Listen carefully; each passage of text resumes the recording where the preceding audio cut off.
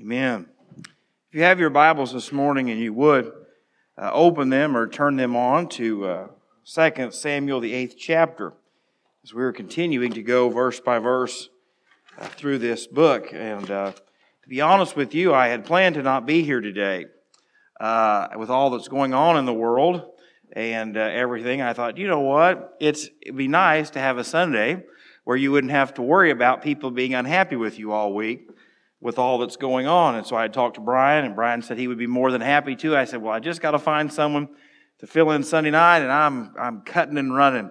And the individual that was going to preach Sunday night was preaching somewhere else. And so after all week thinking, well, who's going to do it? Who's going to do it? It was like the Lord said, hey, why don't you just man up and do it? And so here I stand this morning, and I want to thank Brian for being willing to do that. And so he's got one ready to go when I need to get out of town again. But what comes next is the title of the sermon this morning. What comes next? And I think that's a question that all of us ask in lots of different areas of our life.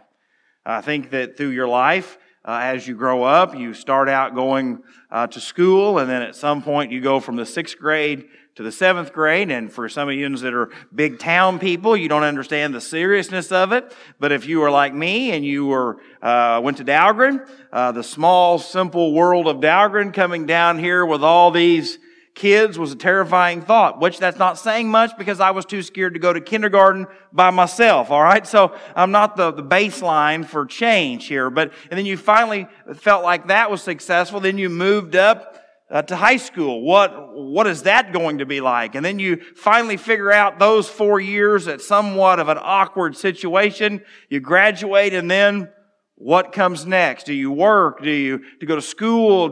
What comes next in your life? Then as you graduate college, you ask yourself, well, where do I want to work? And who do I want to work for? Where do I want to live? And then you're usually asking yourself the question of, who am I going to marry? And when are we going to have kids? And this question just is throughout your entire life, what comes next? Sometimes that's in the positive. Sometimes you think, I just can't wait for what comes next. But there are other times in life when you think, oh, what comes next?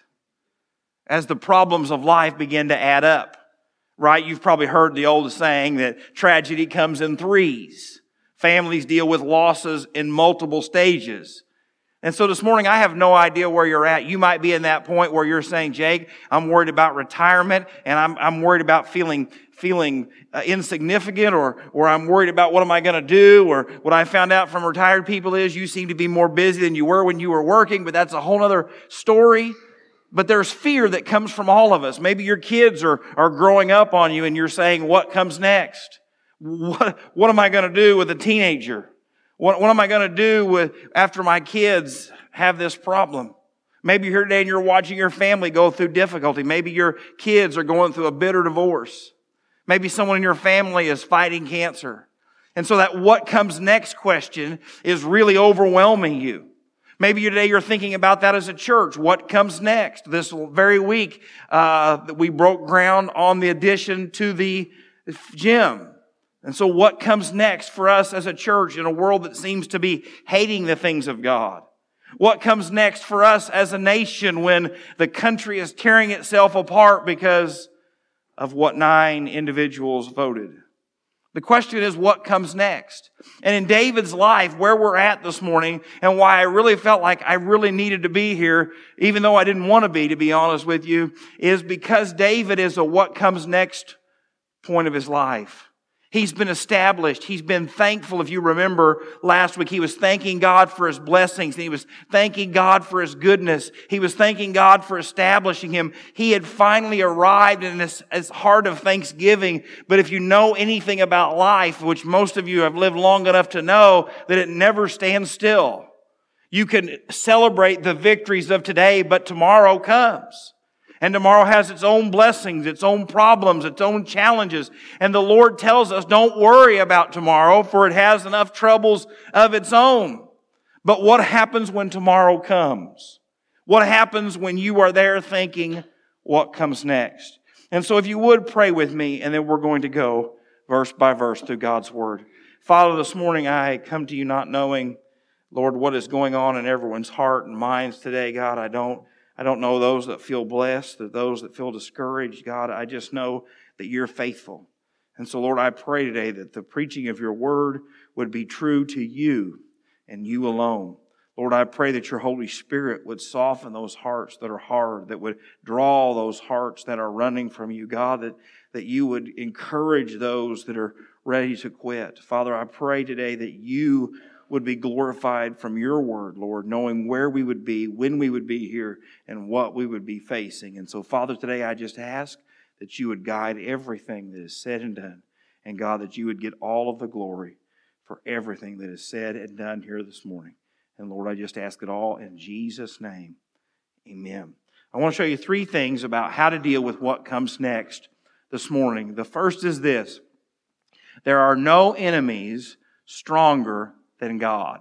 There are no enemies stronger than God, because what comes next is usually a challenge. It's usually an obstacle. Even if it's a victory, most victories don't come easy. They require work and effort and faithfulness and dedication. You say, well, Jake, we've celebrated 50 years of marriage this year. Well, was it 50 enjoyable years of marriage? Or did you just stay together because prison sounds less appealing? As one person told me on their 50th wedding anniversary, and I know this was a joke, but I would already be getting out now if I had just ended it early. I'm not sure what that means, but hey, that's the way it goes. But yet it takes work, takes effort. It's like children. Children are a gift from the Lord. But if you do not put the effort and work into raising them, it will be years of heartache and pain. And so let's see here this morning in 2 Samuel chapter 8, starting in verse 1, what came next for David. After this, it came to pass that David attacked the Philistines and subdued them. And David took Metheg-Ammon from the hand of the Philistines. Then he defeated Moab, forcing them down to the ground. He measured them off with a line. With 2 lines he measured off those to be put to death, and with 1 full line those who kept alive. So the Moabites became David's servants and brought tribute. David also defeated Hadadezer, the son of Rahab, the king of Zobah, as he went to recover his territory at the river of Euphrates. David took from him 1,000 chariots, 700 horsemen, and 20,000 foot soldiers. Also David hamstrung all the chariot horses, except that he spared enough of them for 100 chariots. When the Syrians of Damascus came to help Hadadezer, king of Zobab, David killed 22,000 of the Syrians. Then David put garrisons in Syria of Damascus, and the Syrians became David's servants and brought tribute. So the Lord preserved David wherever he went. And David took shields of gold that had belonged to the servants of Hadadezer and brought them to Jerusalem. Also from Betah and from Berechiah, cities of Hadadezer. King David took a large amount of bronze. When Toi, king of Hamath, heard that David had defeated all the army of Hadadezer, then Toi sent Joram, the son of King David, to greet him and bless him, because he had fought against Hadadezer and defeated him.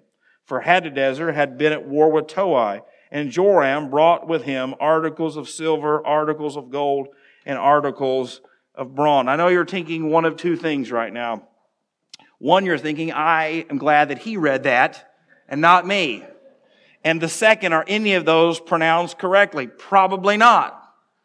But what we see here is an interesting situation, because if you're familiar with how the Word of God is written in this context, most likely it is written at the end of David's life. It is written partially by Samuel, partially by Nathan.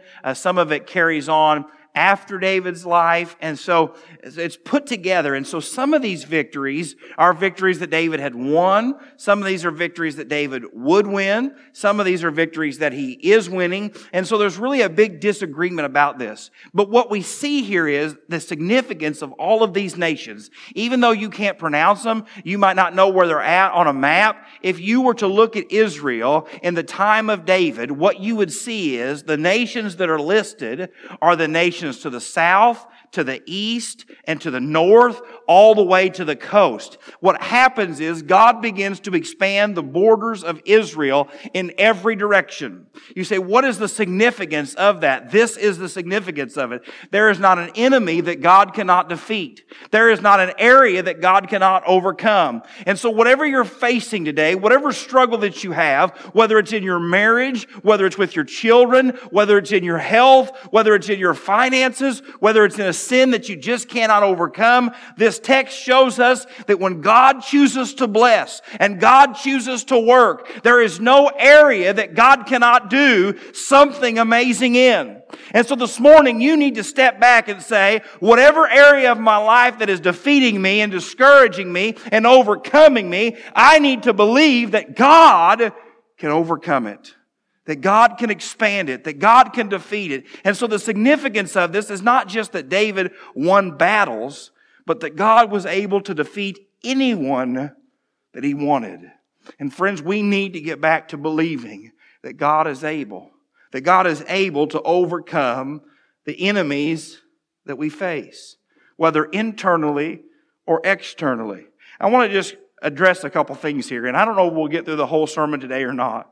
But if we don't, that's okay. There are some things in these verses that really bother people.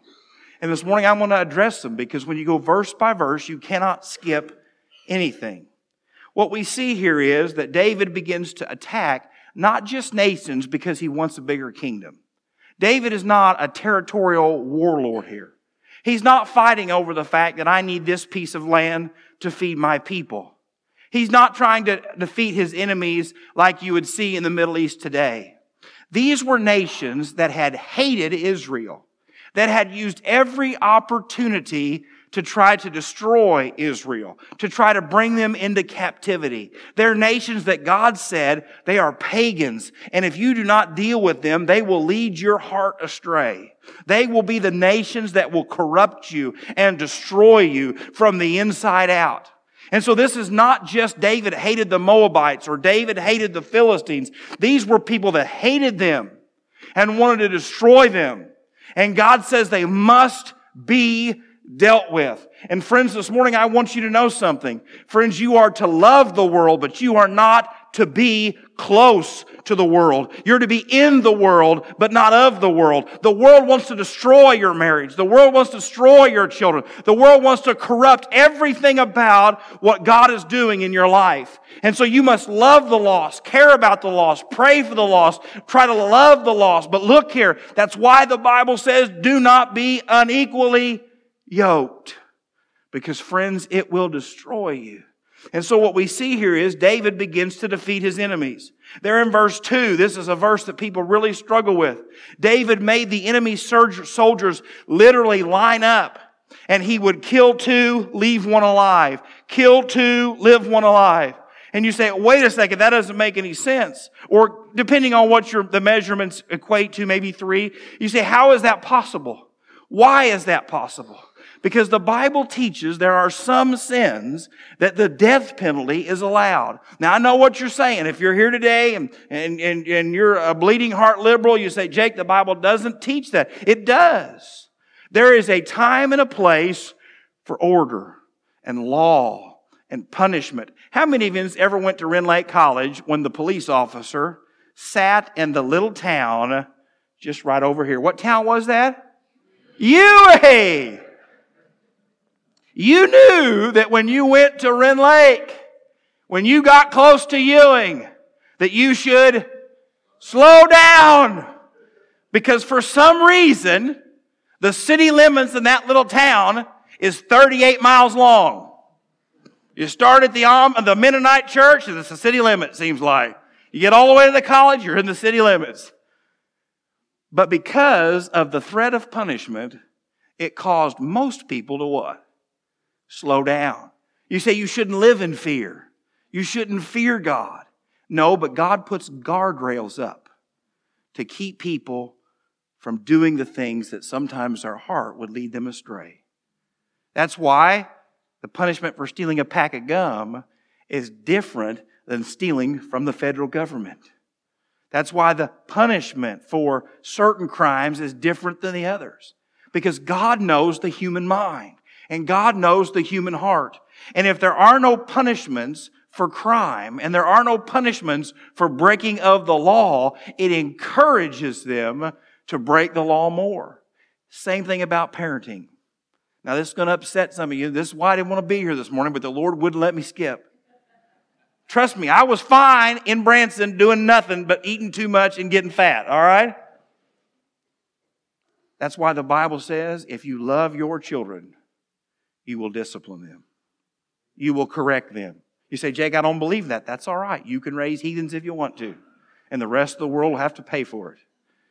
But God knows that a young mind, a young person needs to be shaped, not by getting what they want all the time, but by understanding that they are loved, but also not in charge.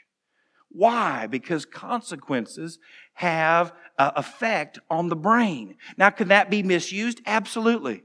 You and I know people that have been abused and mistreated and taken advantage of, and kids that were warped by parents that didn't love God and care about God. And that's just as wrong. There's no discipline at all. But this morning, you and I need to know something. David was doing two things here. He was punishing the Moabites for what they had done to the children of Israel. But two, he was removing the threat from their military. He was showing them that you can't march back. Because I don't know if you know this or not, they would have all said, we'll never fight you again. And they'd have went home and done what? Regrouped and came back. And so this morning, it's not our job to judge. It's not our job to judge the lost of this world. But friends, when God establishes government, and God establishes authority, and God establishes a hierarchy, it is for a reason. And this morning, if you want to know what is wrong in America today, it is because we have become authority-hating people. We hate authority in the home. We hate authority in our marriages. We hate authority in every aspect of our life. But yet the Bible says that God establishes authority. And so we see here, though, that David has done this. And it goes on, and there's a lot there. And one other verse that I want to call to your attention there in verse 4 is that David hamstrung the chariot horses. You say, why would David do this to all these horses? Well, for two reasons. One, Israel is not conducive to fight on horseback. It's a hilly area.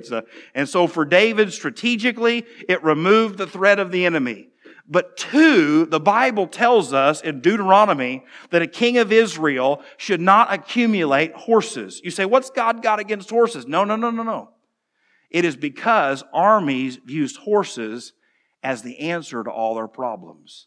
If you had a great cavalry, if you had a great amount of chariots, you could defeat any enemy that you faced. And God says, I don't want you trusting in the things of this world.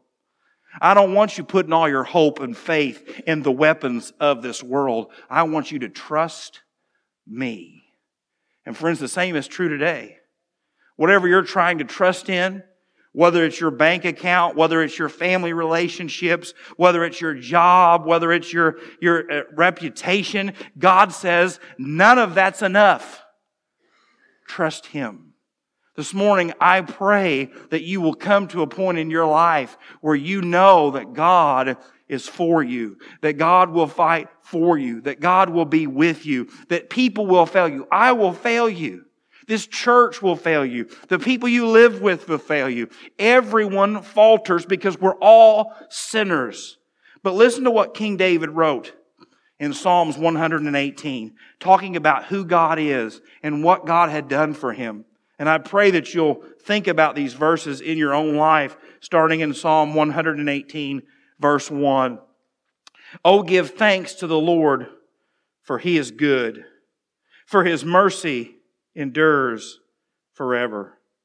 Let Israel now say, His mercy endures forever.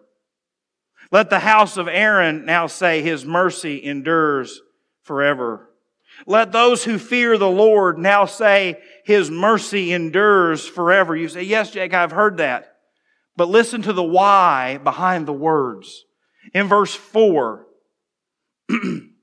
it said, let those fear the Lord now say, His mercy endures forever. In verse 5, I called on the Lord in distress, And the Lord answered me and set me in a broad place. The Lord is on my side. I will not fear. And don't miss these 6 words. What can man do to me?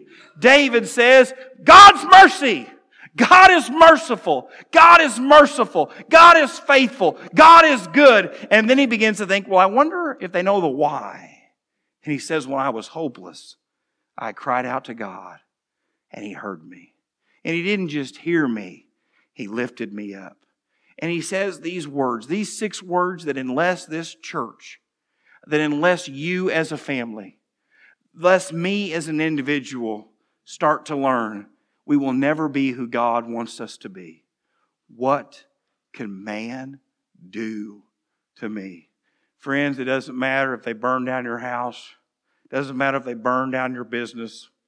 It doesn't matter if they march through the streets. It doesn't matter if they unfriend you on Facebook. It doesn't matter if they never speak to you in public again. You have to trust the Lord. You have to follow Him. You have to stand for Him. You have to do what He's called us to do regardless of the cost. Had a conversation this week and it got permission to use it. Someone said, Jake, I'm really struggling with all that's going on in the world. I said, you and everybody else. They said, Jake, I agree with you. I agree with your sermons. I know what the Bible says. I know what I believe. But this belief in what God has said, especially in regards to the political climate of today, has got some of my own children not wanting to speak to me. My own grandchildren do not want to speak to me. What am I supposed to do? I love them. I would love to have a relationship with them. I can disagree with them and love them. But what am I supposed to do when the people I love the most want nothing to do with me because of the belief in God and His Word? Friends, that's the hardest question that you'll ever ask. Is what happens when the people you love the most hurt you the most or want nothing to do with you the most? And you're saying, well, Jake, that's not me. My whole family's Christian. My whole family's pro-life. My whole family thinks the same way I do. That might be what they tell you, but it must be because you have a big inheritance in line for them. Because all of us have someone in our family that's thinking this very same thing. And this morning, I promise you, there are people on these chairs that are facing possibly the same things. The only advice I can give you comes from God's Word. What can man do to me? Trust Him. Believe Him. Rely on Him. Follow Him. And trust that God has a purpose and a plan that you don't see today, but He has a purpose and a plan. Second thing I want to show you this morning, we should dedicate our lives and victories to Him. We need to know that the enemies are not stronger than God, but we should dedicate our lives and victories to Him. Look what it says here in verses 11 through 14. King David also dedicated these to the Lord, also with the silver and gold that he had dedicated from all the nations which he had subdued, from Syria, from Moab, from the people of Ammon, from the Philistines, from Amalek, and from the spoils of Hadadezar, the king of Rahab, the king of Zobah. And David himself made himself a name when he returned from the killing of 18,000 Assyrians in the valley of Salt. He also put garrisons in Edom. Through all Edom he put garrisons, and all the Edomites became David's servant. And the Lord preserved David wherever he went. Don't miss this. David had accumulated all this wealth from defeating his enemies. Literally, these kings and military commanders would have had to take gold and silver with them to pay for supplies and to pay for different things. And David accumulates all of this. And in this moment, David shows us his heart. Because most of us, like King Saul, we saw earlier, said, you know what, I know God said to get rid of all of it, but if I just keep a little bit of it.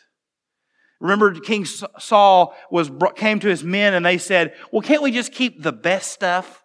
We'll get rid of all the other stuff. We know God said get rid of all of it, but if we just keep the best of the best, just a little bit for our efforts, that'll be fine. Saul lets them. And if you remember, in that moment, God tells him, It's not your kingdom anymore. Just very quickly after all of that.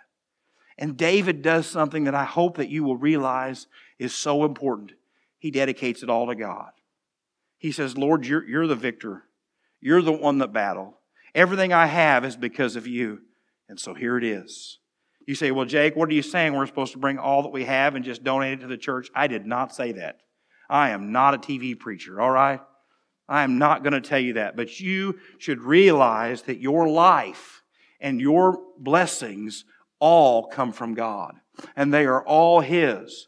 And God wants you to live your life and the talents that you have and everything that He blesses you with for His glory. And so you should be willing to say, God, whatever I have is yours. God, if you want me to go be a missionary, I'll go. God, if you want me to serve you as a underwater basket weaver teacher, I'll do it. God, if you want me to preach, I'll do it. God, if you want me to teach Sunday school, I'll do it. God, if you want me to change diapers in the nursery, I'll do it. Lord, whatever you want from me, here I am.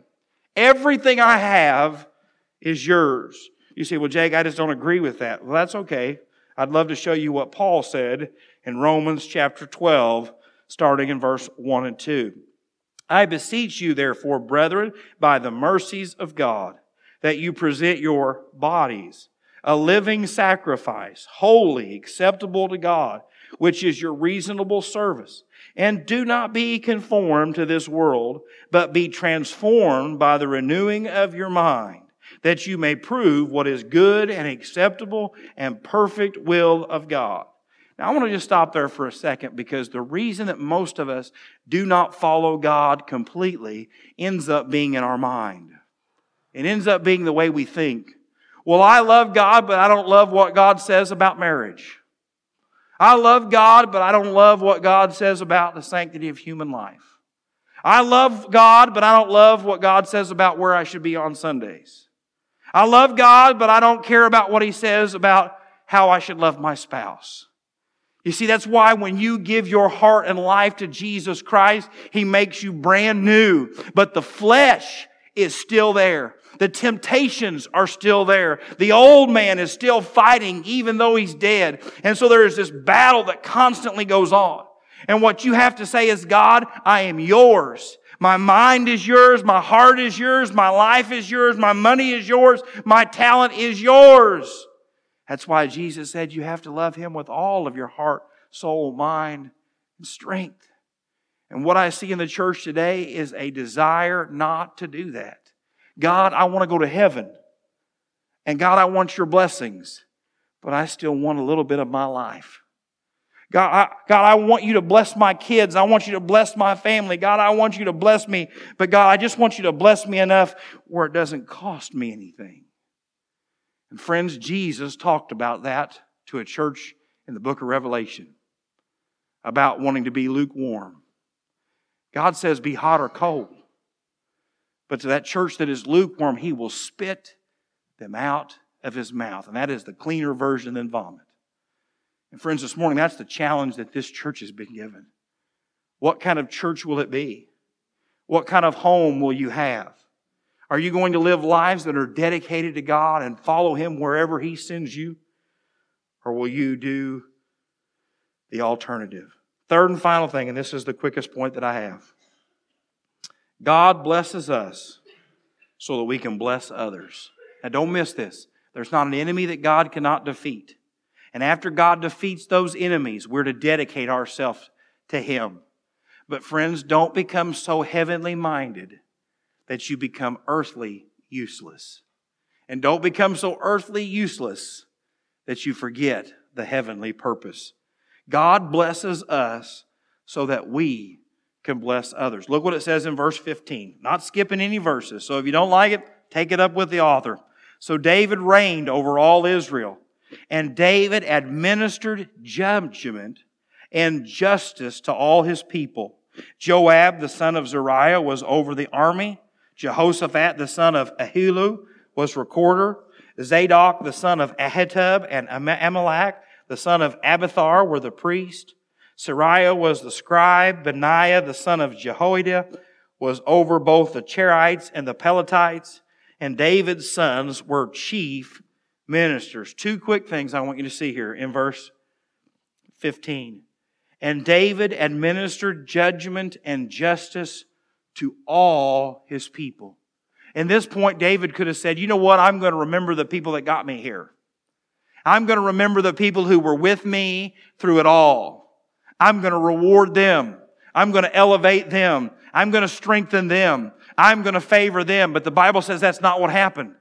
David administered justice and judgment to all. What this meant was when David's closest friends broke the law, they were punished.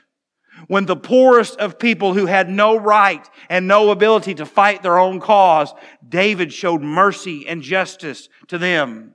David became a person who was no respecter of persons, but did his best from a human standpoint, not being God, to evaluate situations, to evaluate what was going on, and made decisions that were right by God. And friends, this morning the Bible tells us that we are to show no partiality.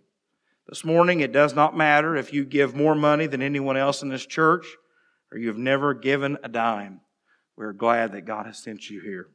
It doesn't matter if you are involved in every ministry that we have or you are just trying to figure out where your place is. We are glad that you're here. It doesn't matter if you are a close friend to the pastor or the chairman of deacons or you're still trying to find your first friend. We're glad that you are here. Why? Because God does not bless us to accumulate for ourselves. God does not bless us to elevate ourselves. God blesses us so that we can bless other people. God is good to us so that we can be good to other people. If God raises you up, it is not for you to be in a place of pride and judgment, but it is a place of help and mercy and grace. I'm going to make a statement this morning, and this is probably where it's going to go the worst. Joab is mentioned here as a political leader of the day. You know anything about Joab? Joab was a spiteful murderer. He literally had murdered a man in cold blood. And on David's deathbed, he says Joab's got to be put to death for what he's done. But because he was a strong military commander, God had a purpose and plan for him. And I want you to hear this morning. God can use people even when they're not perfect. Pastors have a strict qualification for their moral standing. Right? The Bible says I'm to be the husband of one wife, to have my household in order. And that's a hard thing to do. And some days I feel like I fail and you should find someone else. It says I'm to be hospitable. It says I'm supposed to be all of these qualifications. And you should hold your pastor to them. The deacons are given a list of qualifications that they are to be lived up to and to be held accountable to. And you ought to hold them to that. But sometimes God used political leaders that don't have the same moral compass that you do to accomplish His purposes. And that's what it says here. Joab was serving even though he wasn't perfect. But God had a purpose and a plan for him. And this morning, I don't know what is next for America. I have no idea if it is going to tear itself apart. I have no idea if they're going to march into churches and burn. I don't know what they're going to do. But what I can tell you today is that God has people where He wants them to be for His purposes. And it is no accident that the decisions and things that are being done in our country today, that people who hate God disagree with, that God has lifted up. Why? Because God uses imperfect people to accomplish His purposes and plans. And so this morning when you look around and you think, well, why is that person? How did they? What's going on there? Know that God has a purpose and a plan. And friends, if God so chooses to bless you, use it to bless other people. And so this morning I just want to challenge you that I don't know what comes next for you, for your family. Maybe from a spiritual standpoint, maybe you're here today and you've been saved recently, but you've never told a soul. You need to be baptized and follow the Lord in obedience. That's your next step. Maybe you're here today and you are a believer, born again, faithful, committed, and you've been attending this church, and what comes next is for you to take a bigger role and play a part in what God has here. Maybe it's what's going on in your family, what comes next. But this morning, whatever faces you tomorrow, whatever faces you when you leave here, trust Him. You see, Jesus in the Garden of Gethsemane, as He was praying, Father, if this cup can pass from me, let it. But He said, if it's your will. And so this morning, know that God is with you. Know that God has a purpose and a plan for you. And know that Jesus Christ, even though it made no sense to the world, it made no sense to the Roman government, it made no sense to His disciples, willingly went to the cross. And it made no sense to everyone around as He was being spit upon and tortured and beaten. It made no sense to anyone, but yet He went to the cross. It made no sense to all those who were standing and watching. It made no sense because they fled. They abandoned Him, but yet as He hung there between heaven and earth, what made no sense to them was perfectly what God had in plan. To take away your sin and mine. When He took Him off the cross, to the world it made no sense. There's a dead man going into a tomb. But friends, God knew that Sunday was coming. And so when you don't understand what is going on, trust that God has a plan. When it seems like it can't get any worse, trust that God has a plan. When you think, Jake, it couldn't get any better, trust that God has a plan. But friends, most importantly this morning, what comes next is if you do not know Jesus Christ as your Lord and Savior, God wants you to be saved. God wants you to experience forgiveness, hope, and joy, and a relationship with Him that will change everything. Father, we thank You so much for Your Word. And God, You know that I'm a sinful man with my own thoughts and opinions and feelings. And God, today I just pray that the people listening to this sermon, God, have heard Your Word, not mine. Verse by verse, word by word, God, the things we like and the things we don't like. And so this morning, God, I just pray that You would help us to not harden our hearts, but to soften and submit to You. God, I pray today that You would speak to those that are lost in this place. God, I pray that Your Holy Spirit would do what only He can do to convict them. Right now, Lord, I pray that Your Holy Spirit is drawing and working in the hearts and lives of those that don't know You. Father, I pray this morning that for those that know You, God, but have been living a double life, God, that today would be the day that Your Spirit would convict them and deal with them and show them that they need to give You everything. Father, maybe today it's those that are hurting and struggling. Or God, maybe today it's that person that's never been more blessed and they just need to come thank You for what You're doing and what comes next. God, give us the honesty as a church to cry out to You in our distress, knowing that You will hear from heaven and answer. And God, I ask it all in Jesus' name. Amen.